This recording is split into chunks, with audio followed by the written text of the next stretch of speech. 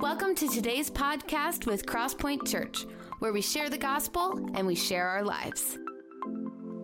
With so many fun and new exciting things going on at church, we want you to be in the loop. So make sure that you check out our Facebook page and that you check out our website at www.crosspointwaverly.com. And now for today's message. Good morning, everybody. Welcome to Youth Takeover Sunday. My name is Madison Metcalf. I'm the youth and outreach pastor here at Crosspoint, and I have been serving our youth full-time since 2020. My husband's name is Tyler. We have a beautiful daughter named Hazel who's going to turn 2 in December. And some of you came in this morning and you had no idea that you were going to see Oliver Veith just crush that rap with that first song. Can we give it up for Oliver? That was awesome. You didn't know that it was Youth Takeover Sunday. I'm just grateful that Oliver didn't come out in a banana costume like he did for our Christmas party last December, because on Wednesday night, that was a possibility. So welcome to youth ministry. It's an honor to serve some of your kids and just this next generation. The times that they're living in are not easy. There have never been more voices spoken over them in this time. The world has never been louder. And, for Adam and Eve, they were tempted and they had to go pick the apple off the tree. But I believe the visual for this generation is all they have to do is walk by the tree and the apple's just falling right on their head. But yet we still have students that are just continuing to walk right past it, that are walking in his truth, leaning into his ways. And it's a privilege and an honor. And I'm so grateful to be serving our students over the last 3 and almost 3.5 years. And what's really cool is when I came in 2020, our little they were our 6th grade babies. They're now freshmen in high school. And that's been really awesome to watch them grow. I'm very grateful for our students and for our leaders. And if you don't know much about our youth ministry, we have over 30 leaders who show up every single week to pour into 6th through 12th graders. Over 30 leaders that show up every week. Small groups are the heartbeat of our youth ministry, and every student is put into a small group with their own age, so 6th grade boys, 6th grade girls, 7th grade boys, 7th grade girls, so on and so forth. Every small group has 2 leaders, and these leaders are top-notch, and so I'm just super, super appreciative. Can we give it up for our leaders who show up every week again? Thank you. I just really appreciate them. They are the heartbeat, and so I just am so grateful for them. We have not shown this on a Sunday morning, but I wanted to show it to you this morning. You may have seen it on Facebook, or maybe you've run downstairs. But one need that we saw was our high schoolers our youth space is like the old gym downstairs. You should go check it out if you haven't seen it. But middle schoolers like to chuck footballs at your heads, and the high schoolers don't like that. And so we thought we'd make their own space for the high schoolers where it can be more laid back and chill. And so we took our old storage/swag/dungeon rooms that were across from the check-in downstairs, and Dave and his crew totally brought the vision to life, and check out what it looks like now. It is absolutely incredible. Can we give it up for Dave and his crew? So that was Dave Schutnick, Darwin Westendorf, Randy Morris, Brian Huber, Brett Dix. Thank you.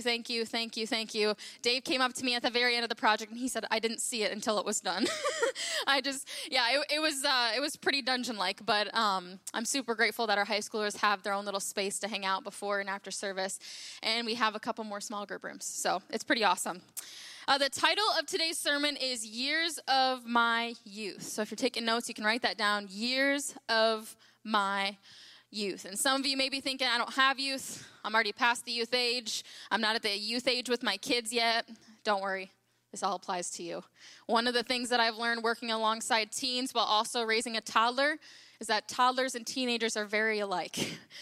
And really all of us are like toddlers. And so if you've been a toddler or a teenager, this message applies to you. All right, let's pray. God, thank you so much for this morning. Thank you for the youth that we have. Thank you for the students that you've brought to us. Thank you for the leaders that we have.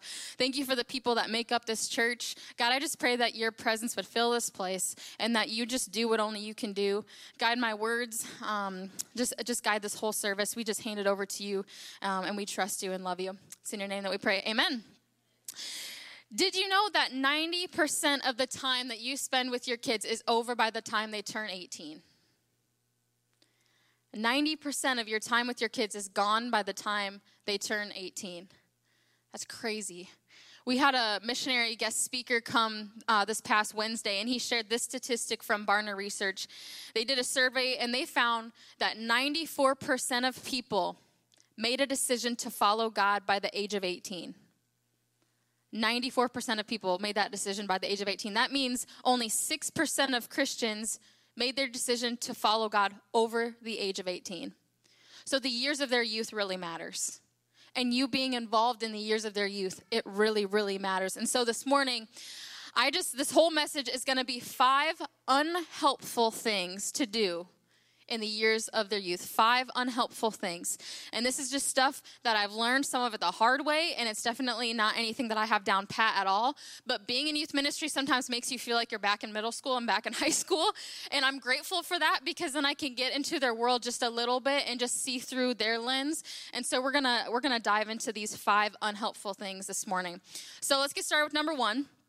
Number 1, the first unhelpful thing is to control them. If you want to know how to tick off a toddler or a teenager, or really anybody, try to control them.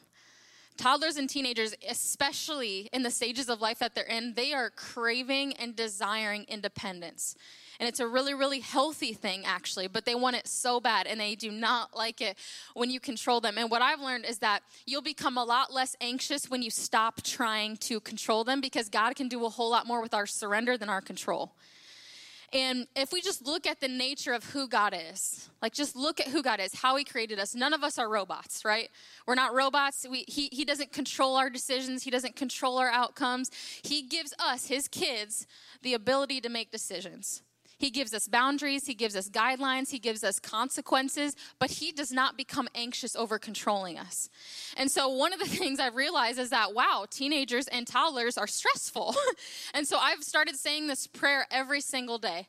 I say, God, help me to control the things that I can control and let go of the things that I can't. And that has been really, really powerful for me. Help me to control the things I can control, but let go of the things that I can't. In Philippians 4, verses 2 through 5, it says, don't look out only for your interests, but take an interest in others too. You must have the same attitude that Christ Jesus had. And a lot of the times when we're trying to control, it's because we're looking to our own interests. We're not concerned about the interests of other people at all. And I'm going to quiz my youth students. So y'all better be ready, because a couple weeks ago, I asked this question, and I told you the answers. I asked our youth students, I said, Jesus was asked 183 questions. How many did he actually answer? Who remembers? Anna? Oh, yeah, look at that. You guys go. 3.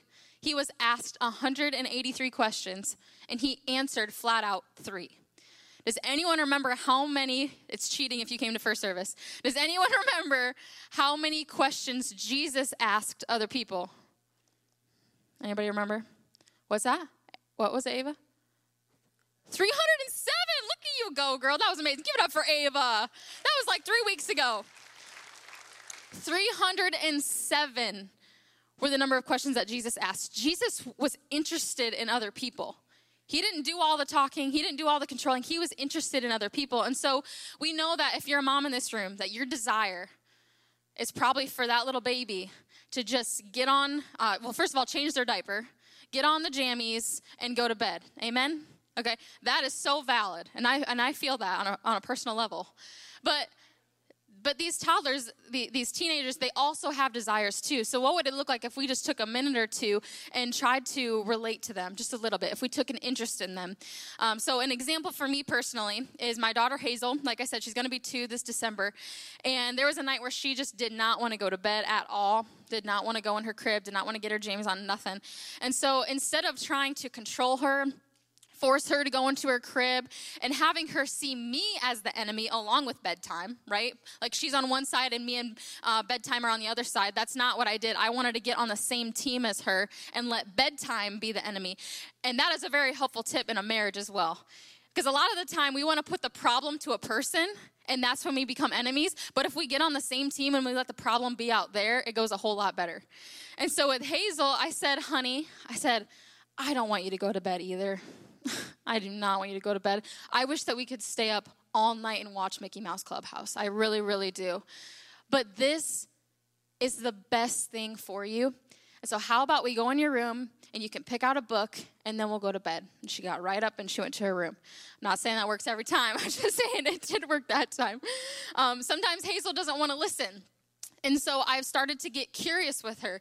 And a couple times this has worked as well. I'll say, hey, Hazel May, are your ears working today? Are they working? Can you hear my voice? Are you listening to me? Can you do what I'm saying? And there have been many times where she'll get up and do it. Or I'll say, I'll ask her, I'll say, okay, whenever you're ready, you let me know.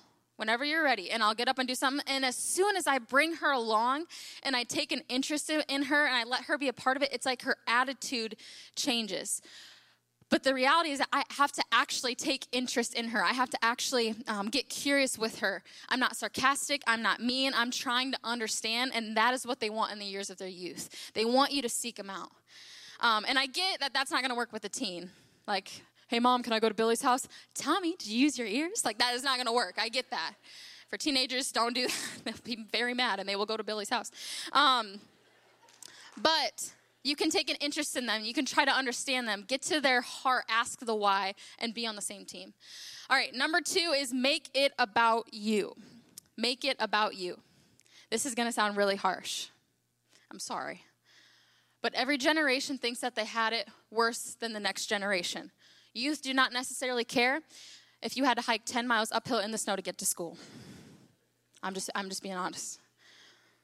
And when we make it about ourselves, when we make things all about ourselves, I think 2 things normally result. Either we get insecure or we get frustrated. We're either frustrated at what we had to do or what we didn't get to do, or we're insecure that we didn't do enough or that we did something wrong. So when a child messes up or when a child makes some mistakes, that is not the time to say, well, I raised you better than that, and I can't believe you did that. After all I've done for you, you disappointed me. Because when we think about ourselves and we make it about ourselves, it only leads to that insecurity or that frustration. So instead of making it about you, make it about them. Seek to understand. And if it still doesn't make sense, because sometimes with teens, I love you guys, but sometimes it doesn't make sense, then try to extend grace and set boundaries. Because the reality is that you can be the absolute best parent on the planet, but your kids are still going to stumble and fall. Look at the father that Adam and Eve had. Hello? Big man upstairs. That's who they had, a perfect father. And yet it was one wrong relationship. It was one dialogue with the devil, and they were deceived and impacted for a lifetime. And sometimes your kids are going to dialogue with the devil. Sometimes they're going to get into relationships they have no business being in. Sometimes they're going to get in with the wrong crowd. But when that happens, our kids do not need us to freak out. They don't need us to focus on all the things that we did wrong, or they don't need us spinning our wheels trying to think why this happened, what we could have done differently. Our kids don't need us leading them from a place of insecurity. They need us leading from a place of confidence and love. So when we look at the big guy, what he did as a father to his kids in that garden, he didn't sit there and make it about himself thinking, man, I shouldn't have put that tree there. Man, that apple just, if I would have moved it. He didn't think woulda, coulda, shoulda. That's not what he did. Instead, he sought out his kids. He went looking for them in the garden. He didn't turn a blind eye. And he also gave them an opportunity to own up to what they had done. And then he gave them natural consequences for their actions. And then after that, he clothed them. He provided for a new need they had because of a wound that they had inflicted on themselves. So your kids won't learn best from a screaming match. I promise you, they won't learn best from ignorance, pretending like nothing happened. They won't learn best from a disappointed glare, slap on the wrist. They'll learn best when you seek them out, even when it seems like they don't want it. And when you speak truth into their life, when you tell them about consequences, because you need boundaries and you need consequences, and then you do your best to clothe and love them with their new needs. So don't lead from a place of insecurity or paranoia in the years of their youth, because disrespect, stepping back, making it about ourselves, that is so natural. But leaning in, loving, making it about them is supernatural. So lead from love, confidence, assurance that you are the best parent for your child and you're doing a great job no matter how many times they stumble and fall. And students, things will go a lot better for you if you also take this advice. It's not just adults that are called to think about other people and to take an interest in other people. Take an interest in what your parent is saying and hear them out. Don't just think about yourself all the time. And then number 3, put pressure on them. Put pressure on them. they will never get the years of their youth back. They will never get their childhood back. And so putting pressure on them to achieve and to strive and to succeed in sports and school and extracurriculars, it's just not helpful. It just really isn't. They're supposed to enjoy that. They're supposed to have fun during the years of their youth. And when Jesus walked this earth, he didn't go after prominence. He didn't go after position or popularity or performance. And the society that we're in is training our youth to strive for something that Jesus didn't even care about. And to be honest, working with these teens, from what I have seen, the kids who look the most put together, who look the most successful, they are often the ones who are the most hurt, lost, and confused because their worth is tied to their performance and they feel the most pressure. A good performance does not mean or does not equate to a good heart or a God-given purpose. In fact, you can be a really, really, really good performer and you can not do it with the right heart or for the purpose of God at all. And in 1 Samuel 16:7, I'm sure so many of you have heard this. People look at the outward appearance, but God looks at the heart. We say that, and we're like, oh, yeah, God doesn't care about how you look and whatever. He just cares about your heart. But we don't live that at all. We don't act like that at all. We actually look a lot at the outward appearance. We actually look at the results a lot and the outcomes a lot. And so instead of rewarding all these outcomes and achievements and results, let's award good hearts. They don't have to be the best. They don't have to be the brightest. I will take a good heart over a trophy any day with my kids. And I understand that sometimes it is the kids putting pressure on themselves, but that makes it all the more important to reward a good heart, not just a place on the podium. So that means that we have to be okay with our kids failing. And I think that is so, it's just, you get a mean look, you get looked down on, you want your kids to succeed, but it's actually really important that they fail during the years of their youth. I actually know a mom, and I'm not suggesting this, but her kid was putting so much pressure on herself with school and everything. She made her child get an F on an assignment and hand it in to show her that the world will go on and that she does not have to be perfect. So we got to be willing to let our kids fail and let them be kids. And students, should you guys do your best? Absolutely. But I am convinced Jesus does not care about the outcomes. He does not care about the results. He cares about your heart through all of that. Okay, so focus on yourself and focus on your heart and don't put so much pressure on yourself. And then number 4, be a hypocrite. It's very unhelpful. Be a hypocrite.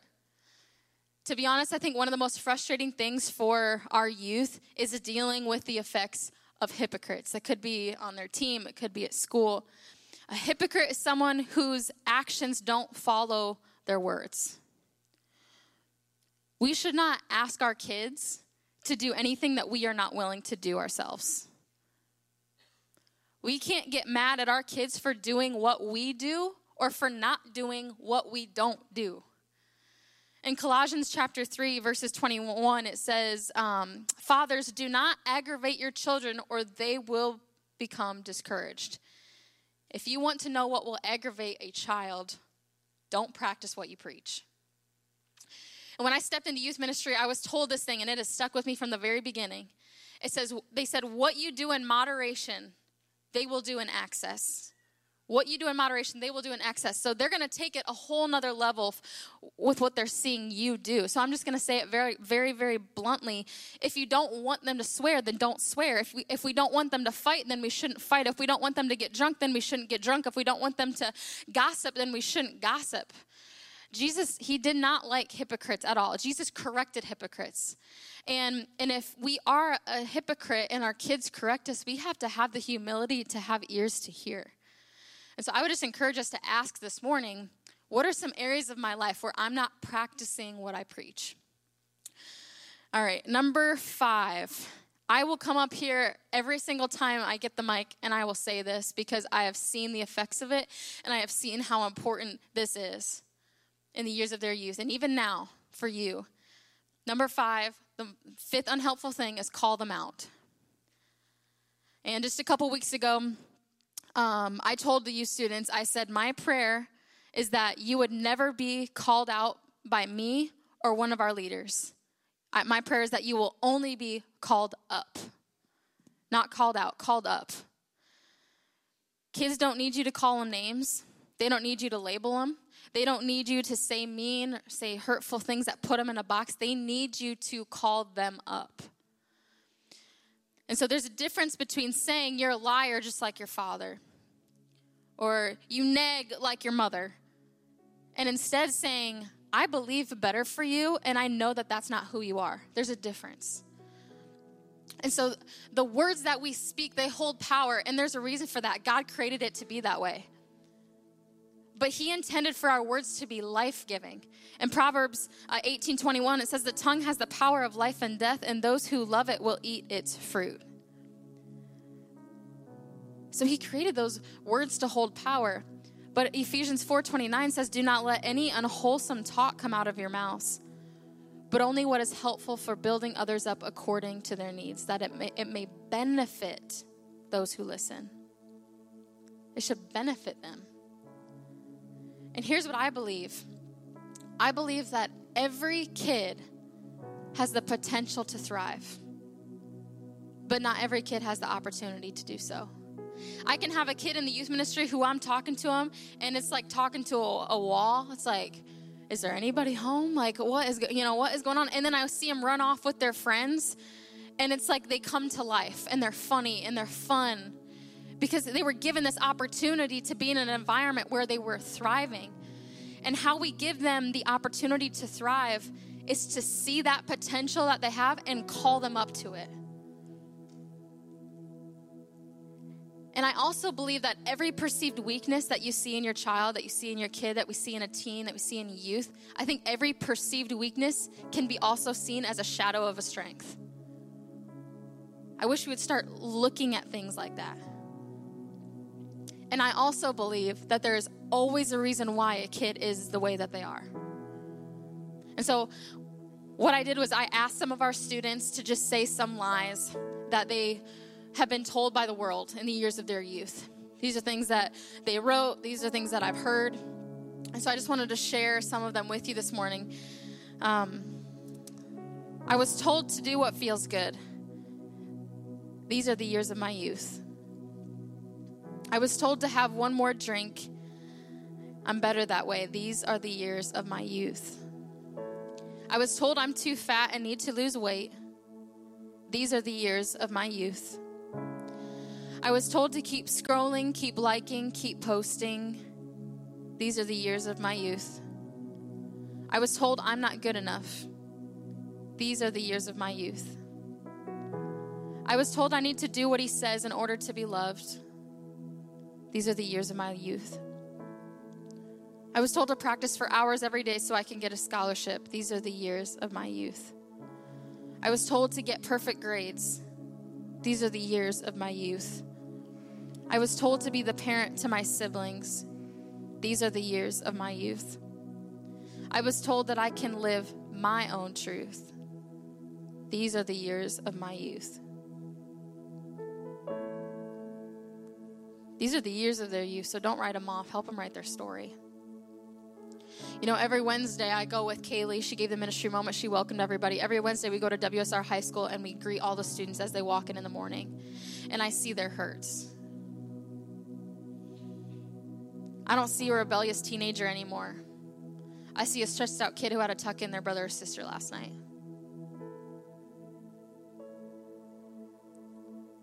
I don't see an awkward kid anymore. I just see a kid who never had a father figure to show him how to live.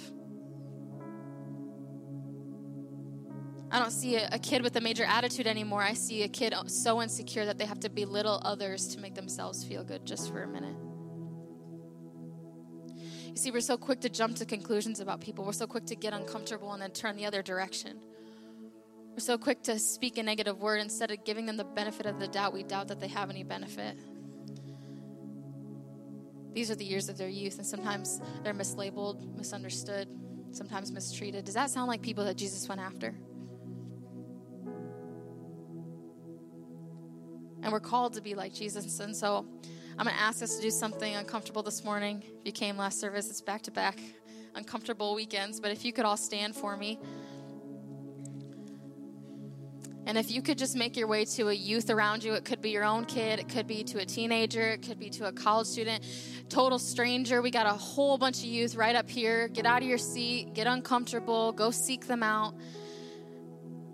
Lay your hand on a youth. And this is why we're doing it, is because this could be the one moment in time.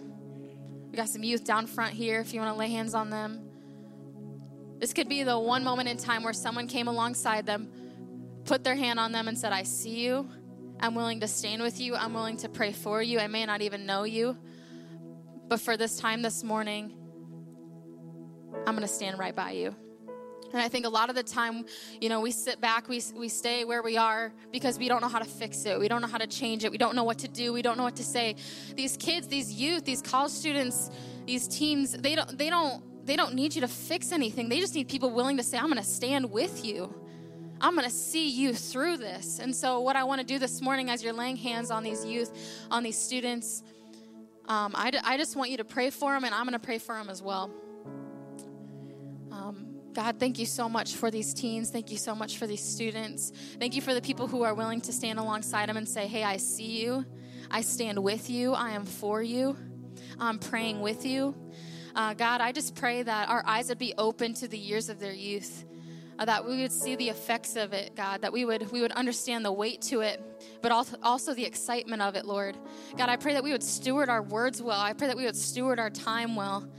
God, I pray that not a moment is wasted. I pray that if there's thoughts in our head, these preconceived notions of people and these ideas of who they are and these labels that we put on them, God, I pray that you would just mold, shape our hearts, soften them in a new way, in a different way, where we see how you see. Where those that are misunderstood, maybe with those that are hurting, those that are lost, that we would see them how you see them. Give us new eyes to see. Give us a new vision. Give us a new heart for those that are lost. So God, we just pray for these youth students this morning that they feel a sense of newness in their spirit, that they feel your touch, that they feel the touch of someone, another brother or sister in Christ that's willing to say, I stand with you, I see you, and I love you. And so God, would you just let your presence be felt in this place and as we walk out these doors from young to old. It's in your name that we pray. Amen. Well, you can make your way back to your seat. I see some hugs happening. I like that. You guys did better than first service. They groaned when I told them to get out of their seats. But if you guys could stay standing in your spot, in your seat when you get back. There's one more thing I want to do before we have a couple worship songs. If you all could just bow your head, close your eyes for me. I just want to tell you quick about what Jesus has done for me. I have a Savior. His name is Jesus Christ. He has shown me how to live. I am better with him than I am without him. His Holy Spirit lives within me, and he helps me. And so here at this church, every single Sunday, we want to provide an opportunity for you to just say, hey, I'm also making this decision. I also am choosing the Savior. I also want this Holy Spirit to dwell within me. I also want to follow after this guy named Jesus who went after those who were lost and hurting and confused. I don't want to live as the world lives. I want to live a different life. And so this morning, if you want to make that decision with all eyes closed and heads bowed, if you want to make that decision for the first time, or maybe you walked away and you want to turn back to God, I would just ask that you would just raise your hand. No one's going to do anything, say anything. You can just lift up your hand. If that's you, see those hands going up. You can put those hands down. I want to pray with all of you. Just repeat after me or say your own prayer, whatever you want to do. Just say, hey, God, thank you for sending your son Jesus to die for me. I believe that. I want to walk in that. Help me to live how you live. Help me to speak how you speak. Open my eyes, soften my heart, and guide me in your ways. I love you so much. In Jesus' name, amen. Thanks for joining us. We hope that this message was inspiring and encouraging. For more information about this message or about all things Crosspoint, check out our Facebook and head to our website at www.crosspointwaverly.com.